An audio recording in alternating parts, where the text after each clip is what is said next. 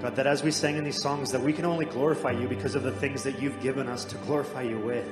God, as we look to exalt you with our lives, as we look to lift you up, God, give us a new heart. God, to remove our heart of stone and give us a heart of flesh that is tender, that seeks you, that desires your presence, that desires to see you magnified, glorified in this world. I pray as we move on from this service that we wouldn't lose the spirit of worship.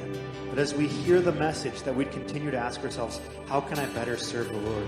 As we interact with one another, how can I glorify God in this situation? As we leave this place, how is God going to work in my life through this week? God, we thank you for all that you continue to do, God, for all that you've done. If you didn't answer a single one of our prayers in the future, God, you're already good. God, you've already done more than we deserve. God, we thank you for who you are and who you continue to be. God, thank you. In your name we all pray. Amen. You guys can grab a seat. For most of you, you're already grabbing it, so good job. You're ahead of the curve. We're proud of you. We're proud of you.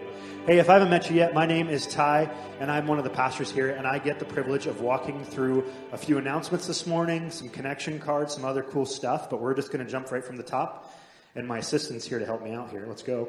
Announcement number 1, VBS. How many of you guys are excited for VBS? Awesome. I see a number of you are signed up to serve. We are so thankful. If you are looking to sign up your kids, today is the day. Make sure you sign them up. We're going to have a blast with them. I know that we have a bunch of sports going on. I'm there to boo them in case they get a little too overconfident. So I feel really called to that in the Lord. No, I'm just kidding. But we're excited to see how God's going to work through their lives this week. So make sure if you have not signed them up, that you sign them up. If you are someone that's volunteering and you haven't been in one of the trainings, there's one immediately following the service today. So make sure you're there. Charity is so much fun to be trained by. She does a really good job. Next week we have how many services? One service. See, you guys are good. I didn't even know that till today. So you guys are farther ahead than me. One service at what time? 11. If you come at the same time as you are here now this week, you're just going to be stuck hanging out with me, and I'm going to make it awkward. So make sure you don't do that. Go out to breakfast with your family before you come. Grab some donuts, but make sure you're here next week at 11 a.m. Join us for a service, and then make sure you're there to dunk Pastor Brent in that dunk tank. I know for me, I've already spent like $10 saving up balls. He's like, it doesn't even cost anything. I'm like, I don't care. I want to make sure I'm first in line so I can just dunk you over and over and over again. It's going to be so much fun. But seriously, we're going to have lunch and drinks, and not those kind of drinks. Get that out of your mind. We're going to have water and other lemonade-like beverages. You guys, come on. I'm just kidding. But no, it's going to be a total like family fun day. So make sure that you're there. Hence the name Summer Party. I think it was Family Party, but now it's Summer Party. It's a family summer party. You get it. It's going to be fun. So make sure you're there 11 a.m. next week. And last but not least, on August 7th, so that's not next Sunday, but the Sunday following, we have our Pizza with the Pastors. What this is if you are new within the last 6 months or so and you are looking to learn more about the church, meet the staff, this is our way of cornering you, giving you pizza so you don't run, and then talking to you. It's going to be fun. But no, this is a fun way to learn more about the church, to get more involved, to just kind of find out if this is a good fit for you. It's going to be a blast, and I can't force you, but I can entice you. I'm going to be there. So come on, you're going to want to be there. It's going to be fun. Those are all of our announcements. So I just have a few other things. Next, connection cards. How many of you guys, this is your very first or second week? Nobody. That was a trick. I didn't get you. That's great. How many of you guys, this is your third, fourth, and plus week? Good. Plus. Anything greater than 4 weeks. How many of you guys have been here for more than 4 weeks? That's all of you. Awesome. You guys are called to fill out your connection cards. Make sure that you do it. You can do it now or you can do it following the service, but we want to pray for you. We love praying for you. In fact, real quick before we do that, I just want to say a few things. Is that okay? Pause. Number 1, our usher Brian in the back, it is his birthday today, so make sure you say happy birthday to Brian. He's awesome. Number 2, he's probably never going to serve again because I'm going to do this. Ray Slynn on the camera right there. This is his first week serving on camera. He's one of our youth serving. He's doing a great job, so make sure you thank them. But the reason I say this is because the reason we know these things is because they filled out their connection card. So if you want a birthday shout out, if you would like to be prayed for, if you would like to serve, if you would like to be further involved in the community, make sure you fill that out. It's a great way for us to connect with you. Believe it or not, I cannot read minds. I'm not David Blaine. I'm not skilled that way. But if you tell me, I'd love to pray for you. I'd love to connect with you. So make sure that you fill that out. We have nlcchurch.com/connect, or we have our QR code, the fancy square, that looks like it's from an old Nintendo. Make sure you scan that. It's going to be good. And last, but certainly not least, we have our tithes and offerings. We're winding down. So if I could have the ushers stand. I love our tithes and offerings. We talk about this every week because it's a part of our weekly worship. We sing songs because we want to glorify God with our singing. We give because we want to glorify God with our means. And so what this is a tangible way for us to say, God, we trust you. You're faithful. I'm going to trust you with what you've entrusted me with. It's like that song we sang. It's really good. So make sure that you are giving faithfully. Make sure that you're being sensitive to how the Spirit has led you. We have a number of ways to give. You can go to nlcchurch.com/give. You can have one of these people shake a bucket in your face until you drop in enough money. I mean, it's going to be good. No, I'm just kidding. But I love you guys. Let me pray, and then I'm going to get out of your way. God, right now, I thank you for who you are. I thank you for this opportunity to serve in this way, that we get to serve not just with songs that we sing, not just with our words, but with our actions and the fruits of our life. I pray for those that right now money is tight, God, that you would just encourage them. As the Bible says, it's better to give than to receive. This is our opportunity to be faithful to you when it's hard. God, it's easy to trust when times are good, when there really doesn't seem to be any need to trust. But God, when things are hard, that's when it's hard to trust. But that's when you say you show up. God, I pray that you would show up in our lives in a real way, that we would trust you like never before, and that you would just multiply this, that the community, the church, the missions would all be blessed because of what we're able to do here. God, we love you. We thank you. And we pray, amen. We have a video for you up on the screen.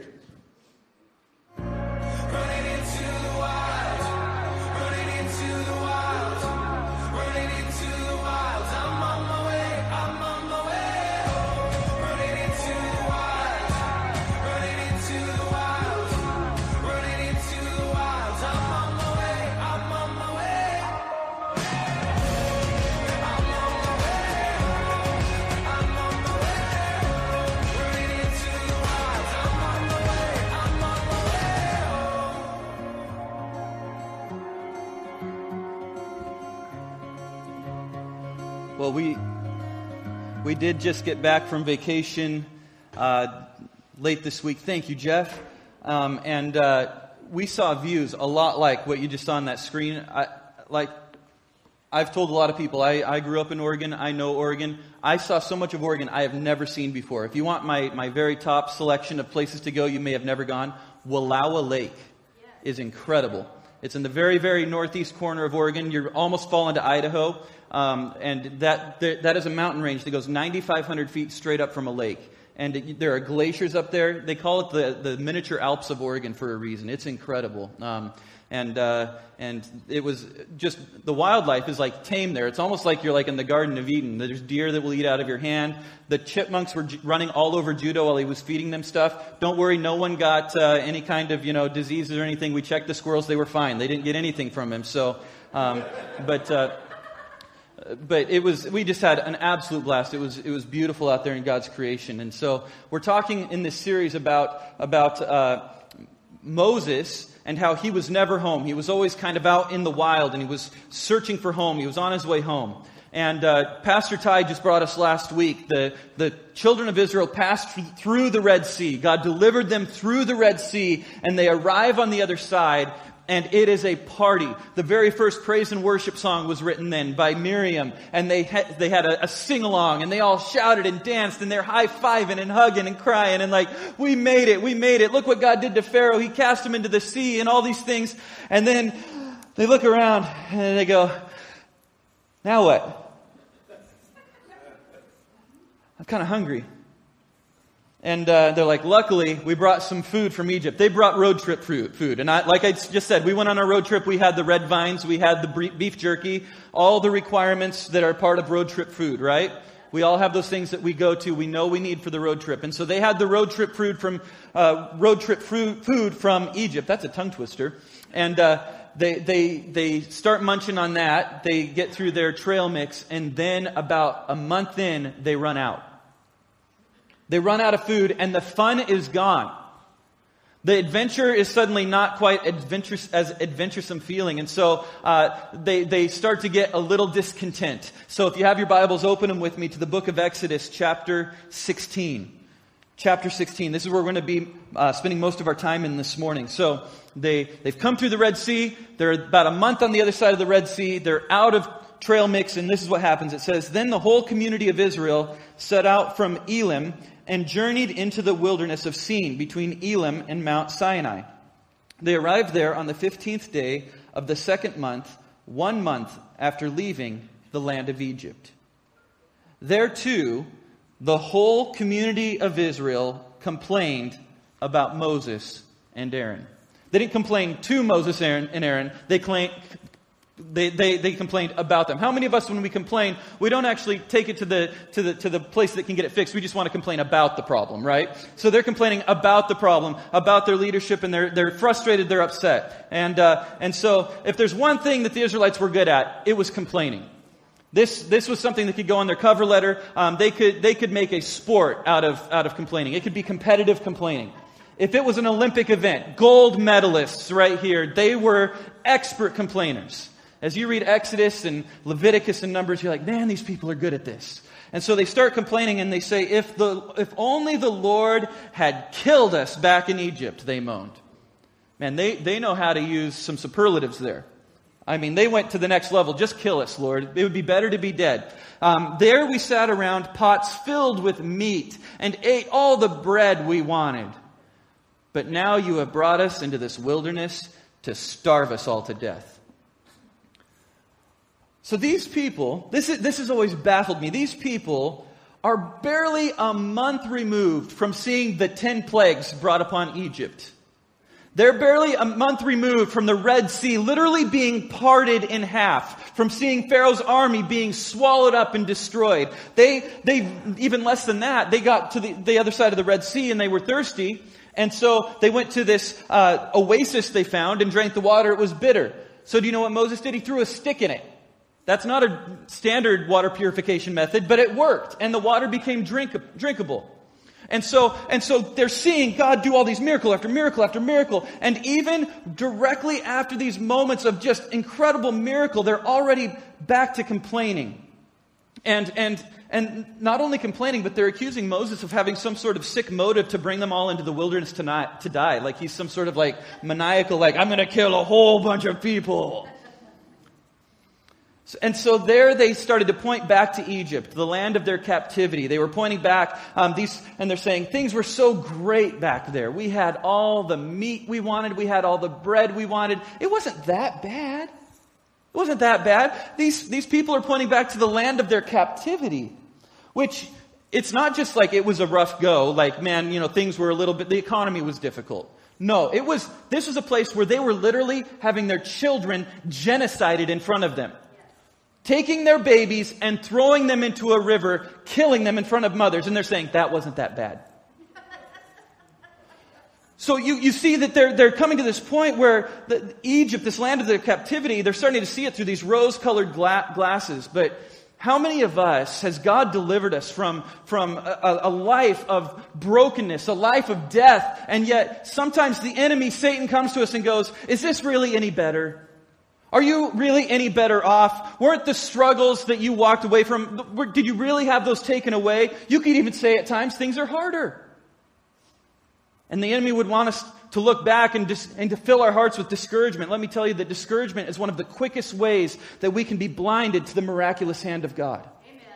The people of Israel had seen literally the hand of God. How quickly our memories fail us at the miraculous hand of God. Our memories fail us so quickly. This is why it's important when we have miracles happen in our lives, when we have testimonies, write them down, remember them, make a monument to what God has done. And the people of Israel were so quickly forgetting. You see, they started to look back. And can I tell you, the first step to going backwards is looking backwards. And they started to look back at what was. They started to glance back and say, remember what that was like. Remember what we had. And they're starting to have these fond memories of captivity.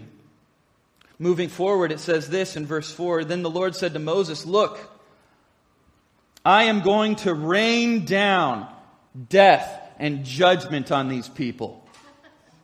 Is that what it says? Fire from heaven. No, it says, God says, I'm going to rain down food from heaven for you. Each day the people can go out and pick up as much food as they need for that day. I will test them in this to see whether or not they will follow my instructions. And on the 6th day they will gather food, and when they prepare it, there will be twice as much as usual. So Moses and Aaron said to all the people of Israel, by evening you will realize it was the Lord who brought you out of the land of Egypt. So God says, I can see that you guys have some short memories. I just did 10 plagues 30 days ago. I just brought you through the Red Sea 30 days ago and swallowed up your enemies. I just gave you fresh water with a stick thrown in it just a few days ago, and you're obviously already forgetting it. We have short memories. I looked up what animal has the shortest memory, and I was surprised. I didn't know that pretty much all animals have very short memories. I thought there were some that were very smart. They could remember things a long time.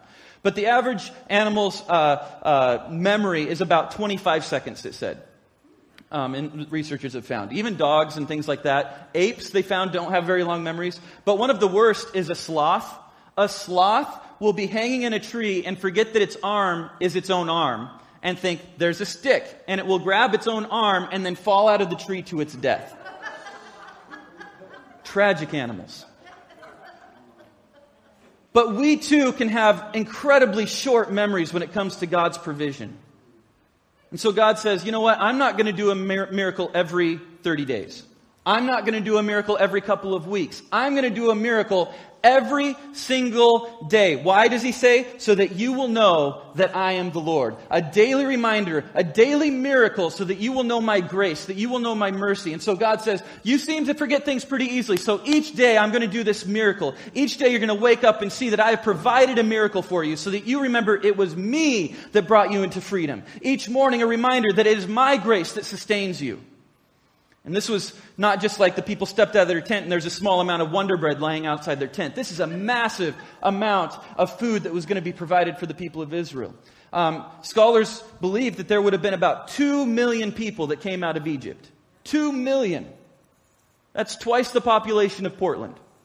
Coming out of Egypt, living in the desert. And the amount of manna, of bread that would require to feed them would be about 240 train cars worth of manna each and every day. That's a huge amount of food. So this is what happens in verse 13. We'll jump down a little bit. It says, that evening, vast numbers of quail flew in and covered the camp. And the next morning, the area around the camp was wet with dew. And when the dew evaporated, a flaky substance as fine as frost blanketed the ground. The Israelites were puzzled when they saw it. What is it? They asked each other. And they had no idea what it was. And do you know what they named it? What is it? That is the actual name of it. In Hebrew, manna is, what is it? They were pretty sharp namers of things. So manna literally means, what is it? They come outside their tents, they go, what is it? What is it? And this is what Moses replies. Moses says to them, it is the food that the Lord has given you to eat. So these are the Lord's instructions. Each household should gather as much as it needs. Pick up 2 quarts for each person in your tent. So the people of Israel did as they were told. Some gathered a lot, some only a little. But when they measured it out, everyone had just enough. Those who gathered a lot had nothing left over, and those who gathered only a little had enough. Each family had just what it needed. Then Moses told them, do not keep any of it until morning. And they listened, and all obeyed. No. It says, but some of them didn't listen, and they kept some of it until morning. But by then it was full of maggots and had a terrible smell. And Moses was very angry with them. Poor guy is frustrated. He's getting accused and talked about. God answers their prayer and they don't obey, and Moses is frustrated. But notice in verse 4 that it says that the Lord says that this is in order to test them. This is in order to test them, to say, do you trust me? Do you trust that I will provide everything you need to be your supply, not just for today, not just for in this moment, but then also for tomorrow? That I will be enough for you the day after that. God says, whatever leftovers you have, don't hold on to them till morning. Throw them out. Trust me with tomorrow. Throw it out. You see, you're going to have what you need, but even still, some people held on to food until the next day, because I think as people, we are hoarders. Look what happened to toilet paper 2 years ago. When we think there's not going to be enough, we gather. I need. And we bring it all in. We like security. I like a warranty. When I buy a car, I like there to be a warranty. When I have something I get, I want there to be a guarantee that it'll still be good for me, that I'm not on the hook for it. What if God doesn't come through? Better put a little extra in a jar just in case tomorrow the dude doesn't show up. I've got kids. I've got family to worry about. There's elderly people. Let's keep some in a jar. That way, just in case, we've got it covered. You see, I like to have an ace up my sleeve. I like to have a fallback, just in case God lets me down. I believe you, God. I believe you. But just in case you let me down, just in case, I trust you, but just in case. And that's exactly what some of these people did. In Matthew 6, though, Jesus is talking to the same effect. In Matthew chapter 6, he's teaching the disciples how to pray. And he says this in his prayer, "Give us this day our daily bread." Daily bread. You see, we don't usually have to pray about our daily bread. We've got refrigerators. We've got cupboards. Most of us, if we go home right now, it's not bare. We would open our cupboards, there's food in there. We open our fridges, we can keep it a long time. I don't think about daily bread. People then, daily bread was more of an issue. Fresh things had to be fresh. You aren't putting them in a refrigerator. You don't have things that are shelf stable. I got to tell you, every once in a while, I'll go through our cupboards and we'll have to throw things out because we didn't eat them soon enough and they expired. We have food and supply all we need because we don't have that need of the daily recurrence of needing God's faithfulness. But to live with this faith of hand to mouth is not something we are literally charged with. But God is telling the Israelites, and this is something we can take to heart, that God's grace is enough for today. God is telling the Israelites, my grace is enough for you today. It's all you need today.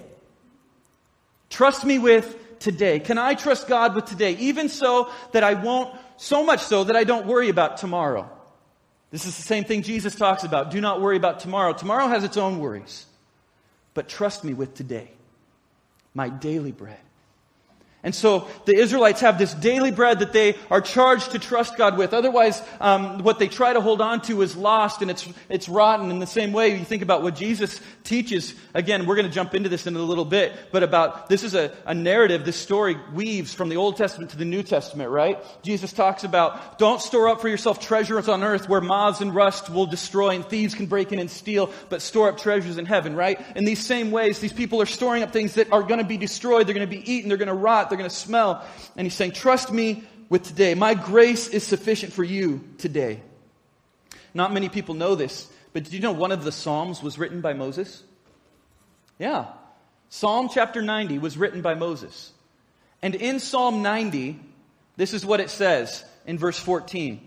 Moses says, satisfy us each morning with your unfailing love, so we may sing for joy to the end of our lives. I guarantee you, Moses was thinking about each morning, that manna that was brought. Satisfy us each morning. Satisfy us each morning with your unfailing love. You see, today's provision that God gives us is His guarantee of tomorrow's promise. The provision God gives us today is His guarantee of tomorrow's promise. I love this. You see, church, God has not brought us this far to just bring us this far. Can you imagine just a few years in, He's like, well, done with the manna thing. Hope that, you enjoyed it while it lasted. No, He said, I have given you manna to this point, day in and day out. My faith has been sufficient for you each day. Trust me with tomorrow. And His faithfulness today is His guarantee of tomorrow's promise. In Exodus 14, they're crossing the Red Sea. And God says this to the people of Israel, stand still and watch the salvation of the Lord. Your job is to stand still. I get busy feet. I don't stand still so well. Someone tells me to hold still. I want to do something. I want to help. I want to figure it out. God says, stand still and watch the Lord rescue you today. Then on the other side of the sea, what happens? Water is provided. They didn't have to dig a single well. They didn't have to put out tarps to try to gather water. There was an oasis waiting for them. And when the water needed prepared, a miracle by a stick gave them fresh water. Their water was supplied. They didn't have to plant a single crop. The manna was brought to their tent and laid on the ground before them. Like I said, we did this road trip. We went through a lot of farm country. And you look at it, and when it's not farmed, it is barren. It takes a lot of work to go from from field to sandwich. You've got to plow the field, you've got to plant, you've got to irrigate, you've got to fertilize, you've got to harvest, you've got to grind and mill. You've got all these steps just to get bread, and God says, you don't have to do any of it. I'll drop it right at your doorstep for you. Just go out and pick it up each day. So God says at the Red Sea, stand still, let me do this. I'll give you all that you need, all the food, the water, the supply. I will fight your battles for you. This is the easiest thing in the world to do. Bring your recliner. I'll do this, the Lord says. And they messed it up.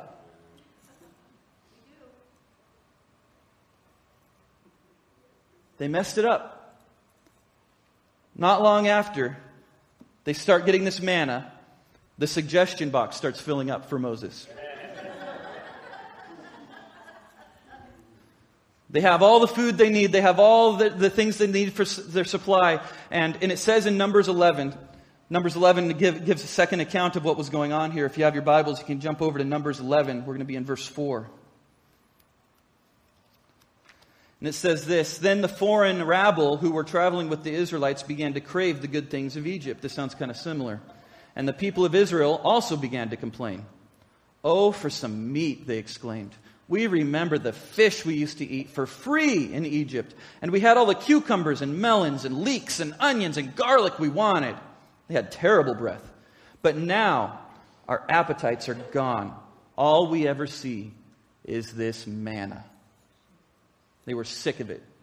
They had every kind of manna. They had baked manna. They had fried manna. They had boiled manna. They had pickled manna. They had manna on the half shell. They had pineapple upside down manna. They were sick of it. They boil it, mash it, stick it in a stew. You know, they had every kind of manna you could imagine. And they were so sick of manna. And this is interesting because this series of complaints, it says, starts with the foreign rabble. Did you see that? Yes. The foreign rabble. And so what is that?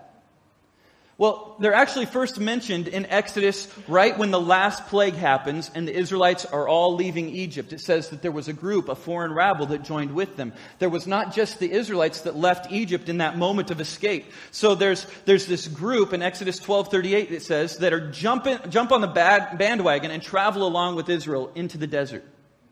And some of them are Egyptians, some of them are other foreigners and people that are living alongside Israel and really enjoying the miracles that they're seeing. They're enjoying the freedom, they're enjoying the parting of the sea, the water, the manna, all these things. They're living in this blessing bubble, as it were. And they're saying, I love the relief. I'm seeking the freedom. I want to enjoy all these miracles, but I don't want the relationship. I like the promises. I like the community. I like the hope. I like the encouragement. I like the music. I like the structure. Miriam, sing that song again. But can we talk about the manna? You see, the bread wasn't enough on its own. And here, as I just talked about a moment ago, this thread that pulls the Old Testament and New Testament together so powerfully, this is where it comes together. This is why it's so important. You see, in the New Testament, there's a story in the book of John, chapter 6. Jesus feeds 5,000 people. Actually, more than 5,000. He feeds 5,000 men, not counting the women and children. We're talking in excess of at least 15,000 people. By just taking someone's fish and chips lunch and multiplying it over and over. And bread is fed to this huge multitude. And he does it multiplying the single sack lunch and providing this crowd of people with enough food. And the crowd likes that. They're like, yeah, that was a good one. And they start following Jesus and they follow him along. In verse 30, it says this of chapter 6. They say, show us a miraculous sign. They tell Jesus this. Show us a miraculous sign if you want us to believe in you. Like the fish and chips trick wasn't good enough. They said, show us a miraculous sign if you want us to believe in you. What can you do? After all, our ancestors ate manna while they journeyed through the wilderness. The scriptures say Moses gave them bread from heaven to eat. So what can you do, Jesus, they ask. They're going, hey, actually, we've got a suggestion for you. Do the manna trick. Do the thing that Moses did. Can you do the manna thing? And so they ask Jesus to make manna come down from heaven, to make bread come down from heaven. And Jesus says this to them. He says, I tell you the truth. Moses didn't give you bread from heaven. My Father did. And now he offers you the true bread from heaven. The true bread of God is the one who comes down from heaven and gives life to the world. Jesus is saying here, I am the bread of heaven. These people around him that were there were just looking for a meal and a magic trick. They were looking for a cheap meal and a magic trick. But that was going to leave them discontented and dissatisfied. That meal that he fed them when he fed the 5,000 left people dissatisfied in the end. It didn't fill them forever. Are you hearing me on this? The foreign rabble that was with the Israelites and they were there eating the manna, it left them dissatisfied because it was not ultimately the bread that came from heaven that was Jesus. They were not there for the bread from heaven. They were there for their own satisfaction. They're looking to fill the void in their own soul that they didn't realize what it was. And so look at what happens to the Israelites here. They had the very elements change in front of their eyes. The natural world was manipulated by the hand of God, and it still wasn't enough for them. And Jesus saw this crowd around him, and he sees what they really needed, what they really lacked and needed possession of was spiritual bread. He says, there's spiritual bread that you need. You're calling for something that you don't realize what you need. In the same way the Israelites back in the desert said, this manna isn't enough. Jesus tells them, I tell you the truth. Anyone who believes and has eternal life. Yes, I am the bread of life. Your ancestors ate manna in the wilderness, but they all died. Anyone who eats the bread from heaven, however, will never die. I am the living bread that came down from heaven. Anyone who eats this bread will live forever. And this bread, which I will offer so the world may live, is my flesh. And this weirded a lot of people out. They're like, this is some zombie stuff. This is weird. He's telling us to eat his flesh. But Jesus is saying, you're looking for this bread. You're looking for this manna that's going to satisfy you, but it'll ultimately leave you empty and you will die. You need the bread that is from heaven. There is something even more important and even more miraculous that you need, and it is me. It is me. Is Jesus alone your satisfaction? Is Jesus alone your satisfaction? Or are we looking for the other things, the leeks and the onions and the garlic? Because I need something else to spice this up, but it will always leave us dissatisfied. Is Jesus alone your satisfaction? Like the foreign rabble, have you been seeking the benefits of being around Jesus without him being your everything? The emotional fix, the community perks, the this and the that, but the bread of life has not been your satisfaction. This morning I want to invite you, if you've never engaged and enter into saying, Jesus, be my everything. You are the bread of life that I need. I can't do this on my own. I can't find just enough happy things around me to fill that void, but I need the bread of life. I want to offer that to you today. All of us in this world need the bread of life. Every single one of us, but we fill that void with different things. We seek it out, we hunt for it, but Jesus is the only thing that can bring that full satisfaction. So I want to invite you, if you've never given your life to Jesus, if you haven't said, Jesus, there's something in me that's always been wandering, that's been looking, that's been searching for something more, and I don't know what that's been, but I need you to be my everything. I want to give you that opportunity. Can we bow our heads and close our eyes together this morning?